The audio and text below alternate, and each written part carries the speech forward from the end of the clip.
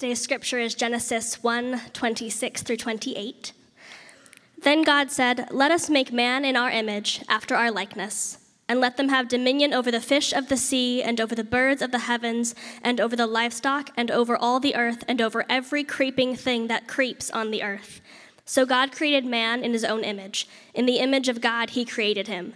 Male and female he created them. And God blessed them. And God said to them, "Be fruitful and multiply and fill the earth and subdue it, and have dominion over the fish of the sea and over the birds of the heavens and over every living thing that moves on the earth." This is the word of the Lord.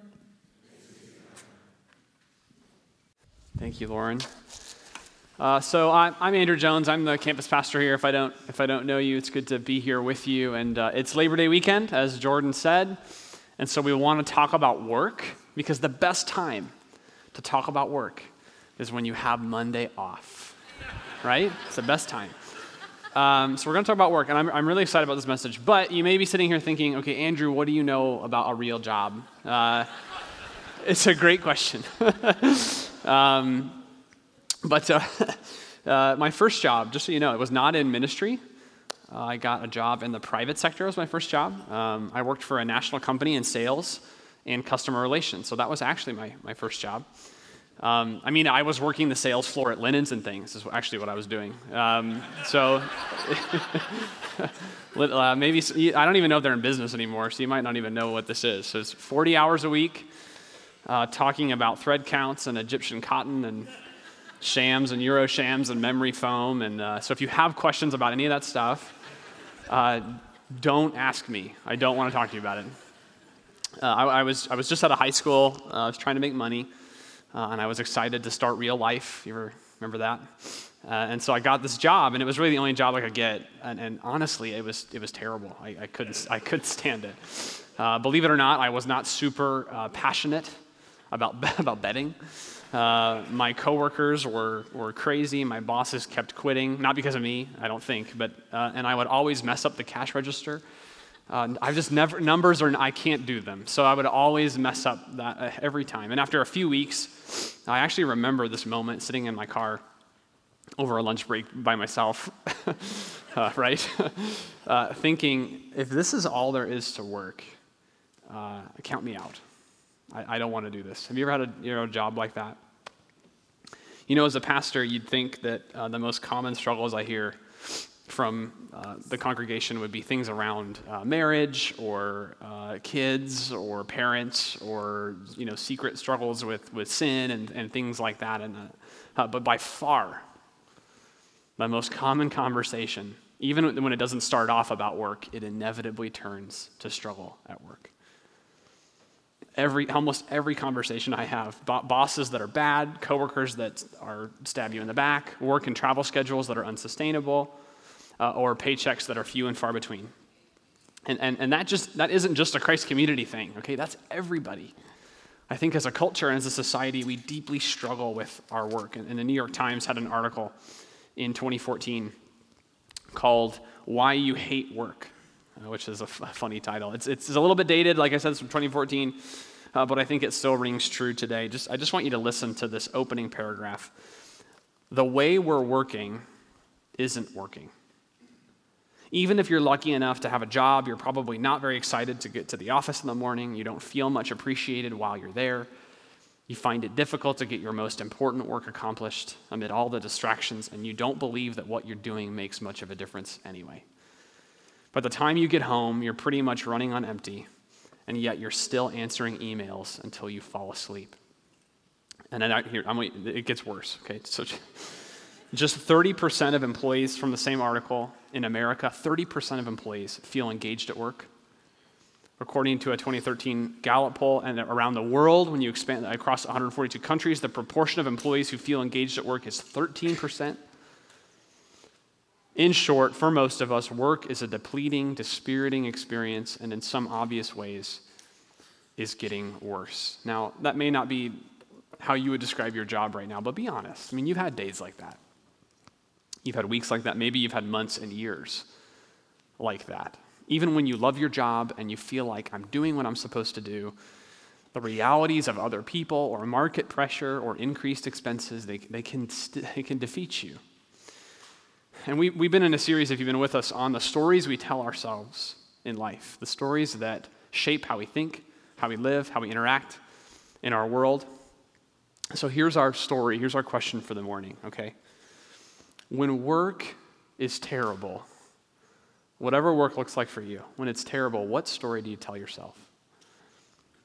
What do you say to get through those moments? What motivates you in those moments to keep going? Because I think more often than not, what we tell ourselves is something like, it's just a job. It's just a job. Have you ever had this moment at work? You close your eye, you get the email or that phone call or that person comes in and talks to you and it drives you insane, and you close your eyes and you clench your fists and you say, it's okay, it's just a job.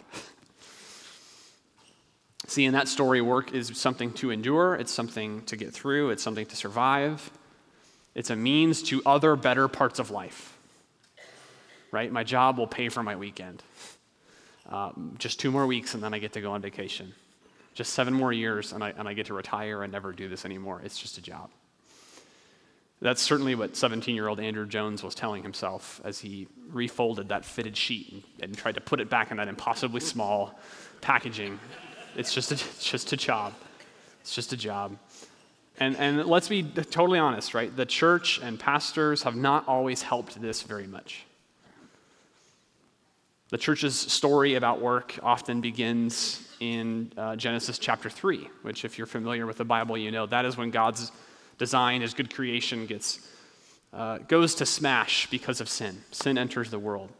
And it has a profound implication on our work. And, this is often where the story the church tells about work begins. By the sweat of your brow, this is from Genesis 3, you shall eat bread until you return to the ground, for out of it you were taken. We say, well, yeah, work is hard. It's full of thorns and thistles, and then you'll die. And the church, in so many ways, has echoed, it's just a job. It's just a way for you to support your family, which is good, and then to pay salaries for spiritual people, like pastors and missionaries and the like, so that we can actually do God's work. Your job is just a job. And I hope I'm not the only one here who thinks there's got to be a better story about work out there than that. I hope there's more meaning to the next 50 years of my life and yours. So maybe you're here this morning and you're wondering the same thing. And I know this is a very deeply, it's a deeply personal topic. I know that. And we want to hear from you on it. So we mentioned this before, but I would love your questions around work. So be thinking about them and text them in. I'm going to hit this a little harder later, but we need your questions. Okay, we need your help with this.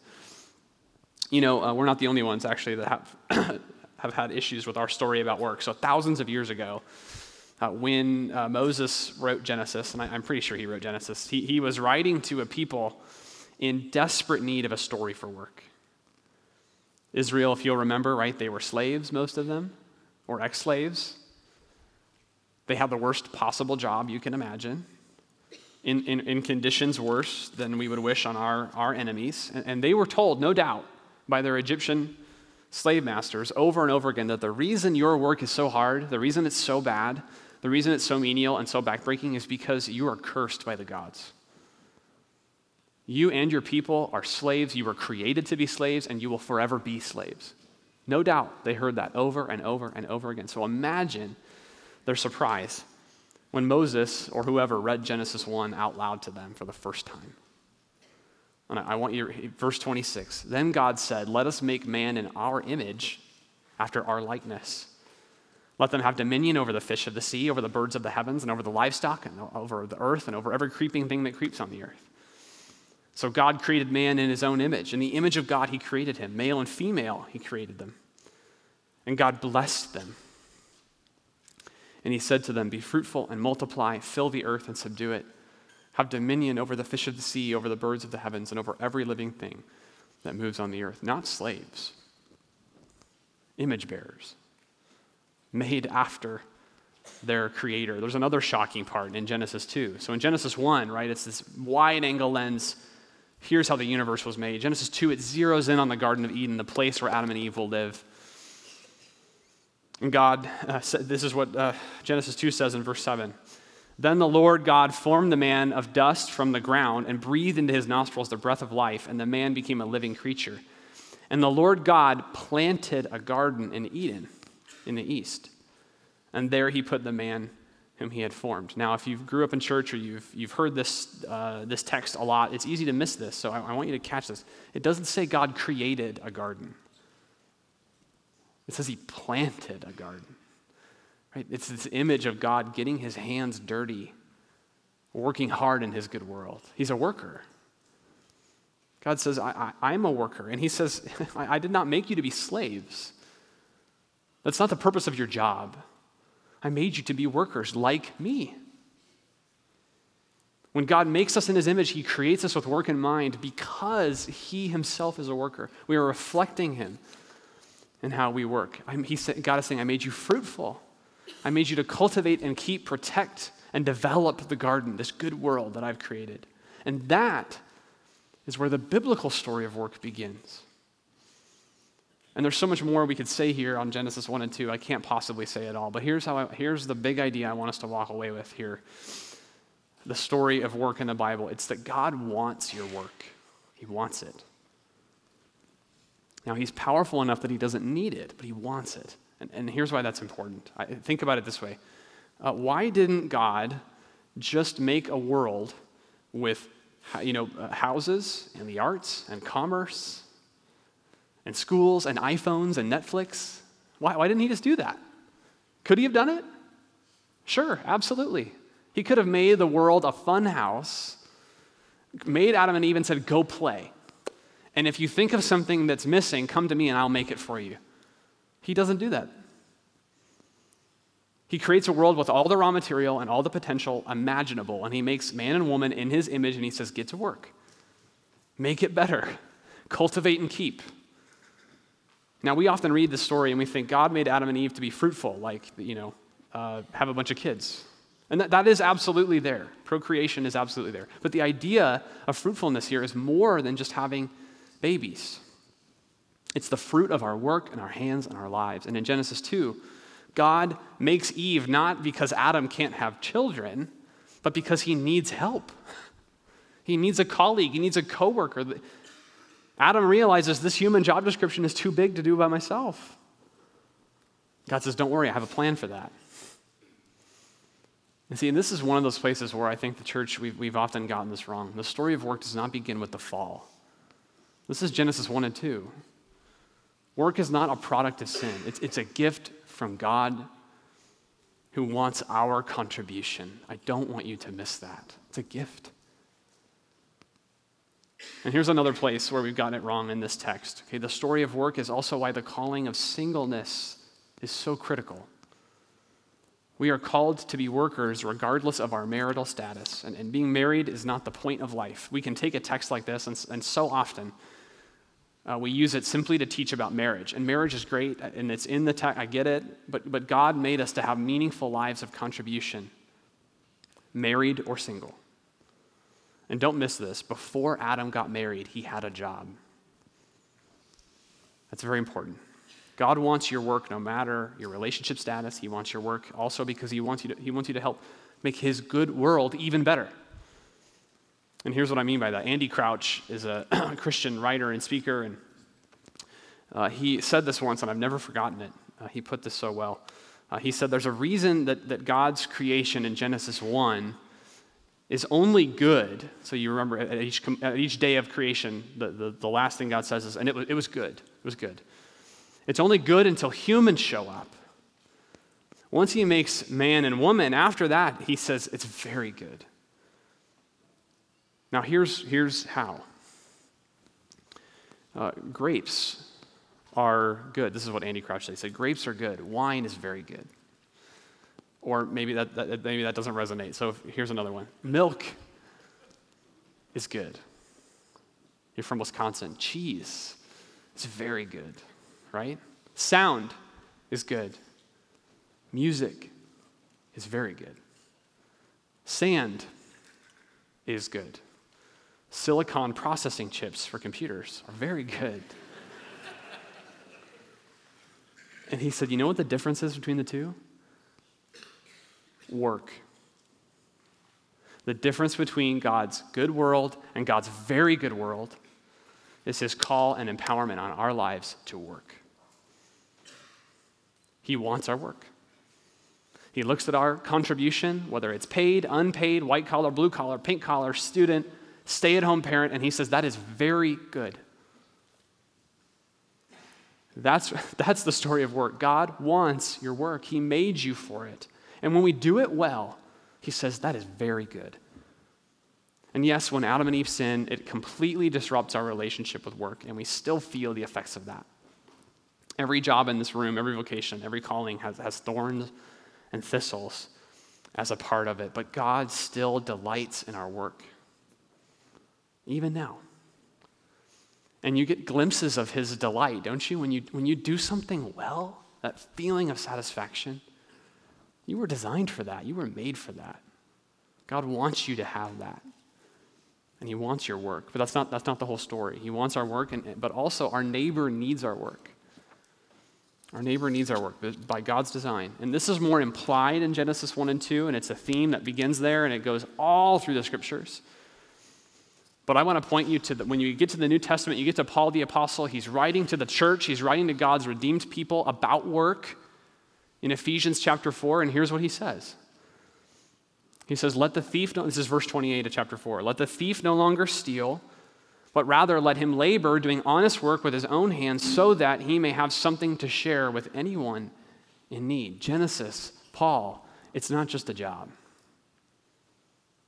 Paul says, without your job, this is what he's saying, without your job, how could you love your neighbor? First of all, if you don't have a job, you won't have capacity to actually love your neighbor. Second, you love your neighbor in profound ways through your everyday work, the work right in front of you. Doing your job well is one of the most loving things you can possibly do for your neighbor. And when you think that your work is just a job, when I think that, we are robbing ourselves of an opportunity to realize the beauty and grandeur of God's design for work for everybody. And now here's what I mean. So I get this in conversations all the time. Andrew, my work doesn't matter. I'm not a teacher, I'm not a doctor, I'm not a pastor, I'm not a counselor, I don't work with people. I repair air conditioners. I create software, I fix people's plumbing or their car or whatever, and then I come to church. And I want to volunteer here because then I can actually love people. Now listen, or I volunteer somewhere else. Listen, I love that you volunteer. That's an amazing act of service in and of itself, but so is your job.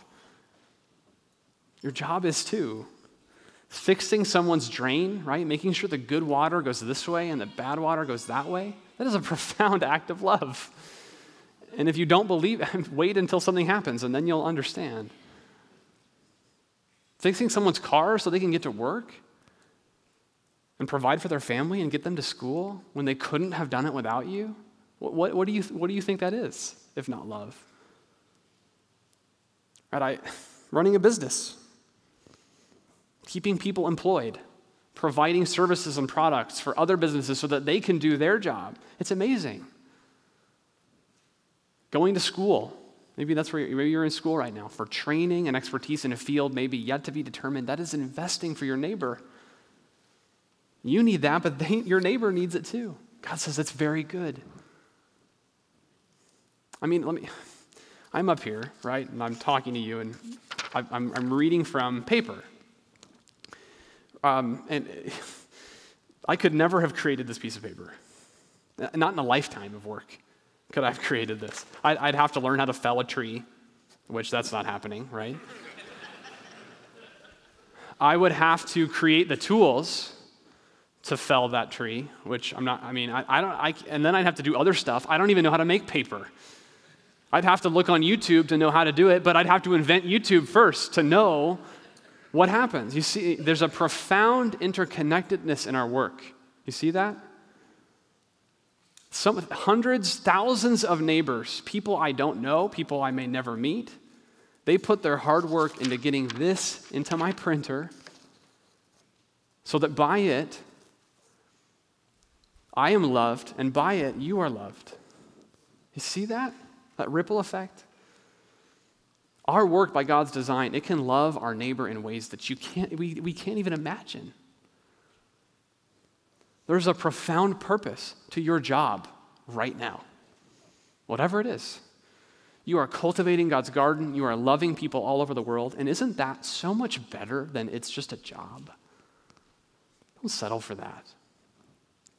If we make this biblical story of work our story, amazing things can happen. And I'm convinced that the church at work is one of the most profound gospel witnesses in our world today. So, here's what I want to do. I want to get practical. There's more we could say there, but I want to get practical with our remaining time. So I want to share 3 quick thoughts, ideas that will help all of us get better at work, whatever that is, on Tuesday. Not tomorrow, but Tuesday. So whether that's school, home, work, paid, unpaid, wherever God is calling you to contribute, okay, I want us to think about these 3 things. Here's the first. Start a conversation.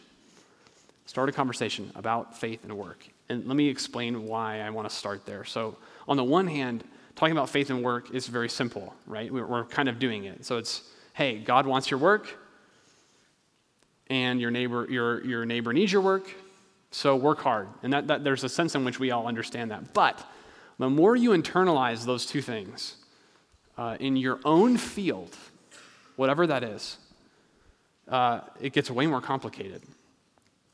So let me give you an example. So when the business owner begins saying, okay, I get God's story, I get it. What does that say about worker compensation in my company? Or what does that say about vacation policy? What does God's design say about that? What about hiring practices? Or you're a college administrator. You begin wondering not only how are we going to stay solvent as an institution of higher learning, but how are we going to make our services accessible to students who cannot afford it but need it? That's a great question. How do we love our vulnerable neighbors well? Or when the realtor, if you're in real estate, wonders, okay, if housing prices keep doing what they're doing here, either this neighborhood will plummet, or it'll be unaffordable for half the people who live here now, right? These kinds of dilemmas and questions, they go on and on and on and on in every conceivable field of work. And guess what? I'm a pastor. I don't have the answers, right? There's no book in the Bible about healthcare reform. There are principles there about healthcare. But your pastor only comes with half the conversation.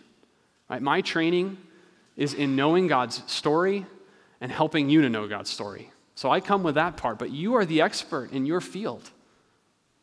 You bring more than half of the conversation to the table. We need to start a conversation. And that's part of why we have this text and number. I would love to spend time it'll be on Tuesday, not Monday, because of the holiday. But I would love to spend time as a staff with your questions, processing what you're going through. And maybe we'll have some answers, but frankly, we just need the questions. We don't even know what questions you're asking. Help us. Help us start a conversation. More than that, begin to think through who are others in your field or in related fields who can help process your day-to-day work with you. Start a conversation. I'm going to give you 2 practical ways to start a conversation outside of the ones I've given you. 1, this is exactly what Made to Flourish is trying to do in the CG 2017 conference. Start a conversation. I know I've talked about this before. We had Matt Rustin here. He's the executive director. He preached with us a few weeks ago. Okay, the whole purpose of this time is to hear from thought leaders in the area of faith and work, like Tom Nelson, and Andy Crouch will also be there as well. But perhaps just as important, if not more important, is to hear from those in Kansas City who are doing work in every conceivable field to get together and think creatively about how do all of our vocations together serve the common good. It's precisely what we're talking about. So if you have the margin in October to go, please do. I'm definitely going to be there. I would love to see you there and hear what God's doing while you're listening.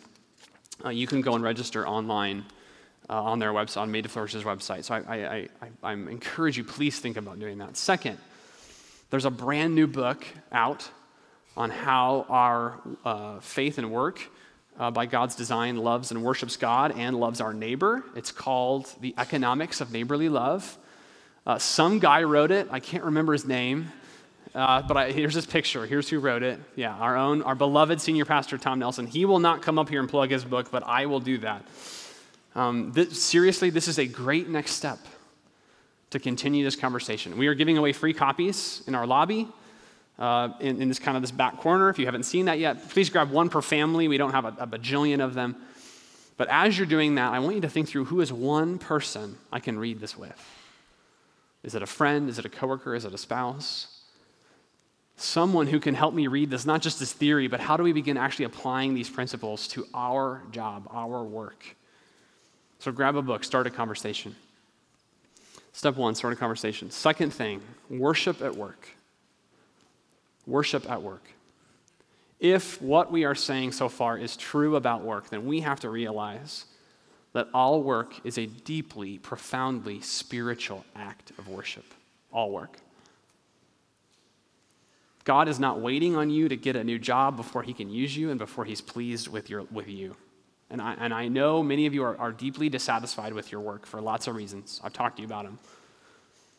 Boss, coworker, this isn't where I'm supposed to be. I'm not making the contribution I was trained for or that I want. Or maybe you had to take a job to make ends meet and you're not proud of that. You're ashamed of that. I need you to hear me say this. God wants your work wherever you are, and he is not ashamed of your work. God wants your work wherever you are, your contribution, and he is not ashamed. He says it's very good. What you do is very good. That doesn't mean you shouldn't look for a better fit. It means that God is ready to use you right now. He's not waiting.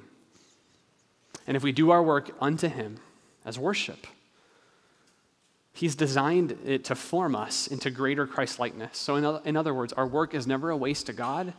It is never a waste to your neighbor. And it is never a waste for you. So do your work unto him. Worship at work. Here's a couple thoughts. Start your day maybe by inviting Jesus, the master, the creator of the universe, into your work. Ask him for wisdom and guidance as you lead. So, we don't remember this often. Jesus is brilliant.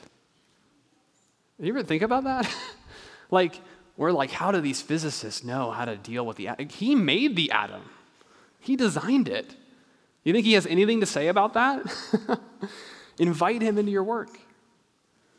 He's better at your job than you are, really.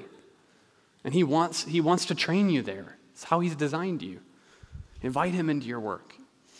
What would God say if he were at the table for your performance review? Ask yourself that question periodically. We often think, okay, my supervisor's there, my board is there, whoever, but if God were at the table, what would he say you need to work on? Would he say, do you struggle with diligence? Do you cut corners? Do you overwork at the neglect of other parts of your calling, of his calling on your life, like friendship and spiritual community and family and children? And are you an empowering boss like God? You read Genesis 1 and 2, incredibly empowering boss. Are you empowering, or are you controlling and manipulative with your people? What would God say you need to grow in? Okay, begin to see your worship, your work as worship, and invite God in. Okay, last thought. Find rest at work. Find rest. I wish we could do a whole sermon on this. We can't. I love you too much to do that to you. So the only way we're going to get better at work is when we can rest at work. In many ways, this is like the key to the Christian understanding of work. See, there's a great irony in our times. As we have replaced the biblical story of work with others, we have rested less and less and less each generation. That's because until we know through and through that on the cross, Jesus has done the work of our identity and our meaning and our value, that as human beings, it is rooted in his work and not ours, not our moral work, not our spiritual work, not our vocational work. Until we accept that, we will always work as if our lives depend upon it. We will work to justify our lives, our very existence. Our job performance, our salary, our title, whatever it is, will become the measuring stick of your value. And what will happen if you cannot find rest is your success will make you arrogant, and your failure will destroy you. And you will never find rest in your work. Does that sound at all familiar? We have to find rest in God's story of work first. We have to rest first. That is why it is so important what Jesus says to us in Matthew 11, which if you've ever looked up in our lobby, right, these words are in our lobby. Jesus, when he invites us, he's talking about all of life, but he's talking about your work too. When he invites you into this conversation about work with him, he does not say, go do. Now go and do. He does not say go and achieve. He does not say go and succeed and then come back to me. What does he say? He says, come and rest. I will train you. I'll teach you. If you give your life to me, I'll take your job, I'll take your vocation, and I will consecrate it as a force of redemption for the entire universe with a power and purpose and destiny that you cannot even imagine. Come to me. I will give you rest. So choose rest. And then for the love of God and neighbor, let's get to work. Let's pray. Father, what a beautiful story you're telling in our world. And work is a part of that story we often forget, neglect. It's amazing what you're doing. God, that you invite each and every one of us into your story of redemption and how you've gifted and called us to work. God, thank you.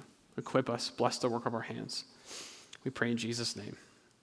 Amen. We wanted to respond in communion today because communion is this tangible place where we choose his rest again. I mean, and make no mistake, when Jesus says, here's my body broken and here's my blood shed, what he's offering to you is rest. He's saying, take this. Remember again, you have that by my death and resurrection, the most important opinion in the world says, you are my beloved son, you are my beloved daughter, in you I am well pleased. Take this rest for yourself. And I know you're going, on Tuesday, maybe even tomorrow, you are going back to hard things. And sometimes a short week is actually a worse week. So I want to start us off right. But take rest. If you are a follower of Jesus, you are welcome to this table. There are stations all around the room. Come and receive this rest. If you are not a follower of Jesus, or you're not sure and you're still considering this whole Jesus Christianity thing, that's fine. I want you to invite you to stay where you are. Don't do something you're not ready to do yet, and consider this offer of rest. And that's fine. Stay where you're seated. So whenever you're ready, please come. I want to commission you in your various places of service, and I think this is something we need to do more often. I want you to hear all of us speak over each other that your work matters. And so what I'm going to do is I'm going to have different categories of work that I'll list off. And if your work is under that umbrella, I want you to raise your hand and receive the commissioning. And then we'll all say together, I'll say, may God bless the callings that you've received, and everyone will all say together, we give thanks to God for you. Your work matters. So it should be up here on the screen. So I want to start with for teachers, administrators, staff in education, or stay-at-home parents. I want you, if that's you, raise your hand. God has gifted and called you to teach and administer and serve those who are growing in knowledge and skills for their own future and for the world's. God grant you grace, truth, and skill as you bless the next generation with your insight and your experience. May God bless the calling that you have received. We give thanks to God for you. Your work matters. Now, anyone in healthcare, mental health, or in the healthcare industry in general, please, if that's you, raise your hand and receive this. God has gifted and called you to care for the physical, mental, and emotional needs of others, to prevent and promote healthy bodies and minds, and work toward the healing of pain and disease. God bless you. with skill, humility, and care for all who receive God's care through you. May God bless the calling that you've received. We give thanks to God for you. Your work matters. For children and youth in the room, kiddos, raise your hand. God has gifted you with energy and inquisitiveness and growth in countless ways, has called you to be children that delight and mature us. God will grow you as students, kids having fun, and as youth exploring in many ways the world and your part, your calling in it. May God bless the calling that you have received. We give thanks to God for you. Your work matters. Okay, for those of you in the arts or craftsmen, craftspeople, raise your hand. God has gifted you in ways that many of us marvel at, and God has called you to use your gift for our joy and for the flourishing of society and God's glory. God bless your imaginations and inspirations and skills in such a way that life is made more beautiful for us. May God bless the calling that you have received. We give thanks to God for you. Your work matters. For those of you in agriculture or business or industry, raise your hand. God has gifted and called you to lead and serve in ways that promote the prospering of individuals and families and societies, the flourishing of cities, the health of nations. May God bless you with entrepreneurial dreams, a leader's courage, a servant's heart, good working relationships, and success to bless others far beyond yourself. May God bless the calling that you've received. We give thanks to you, to God for you. Your work matters. For those civil servants, law enforcement, legal profession, lawyers, would you raise your hand? God has gifted and called you to protect the innocent and preserve peace, to defend justice and promote a well-functioning society and world. God bless you with safety, courage, and competence for your work as you trust in God's care and leading in your duties and calling. May God bless the callings that you've received. And we give thanks to God for you. Your work matters. And for all others, all other vocations, please raise your hand.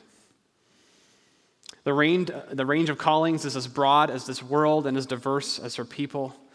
To these callings that have not been named, God has gifted and called you in ways that reflect your own unique preparation and interest and passion. May God bless you with joy and purpose in your work and your contribution, with the ability to see the value of your gifts for others. May God bless the calling you have received. We give thanks to God for you. Your work matters. Now please stand. As you go, as become the church scattered in your mission with God on Tuesday, go with this word of blessing. You are sent in the grace of Jesus Christ, our Lord, before you and behind you. Amen. Go in peace.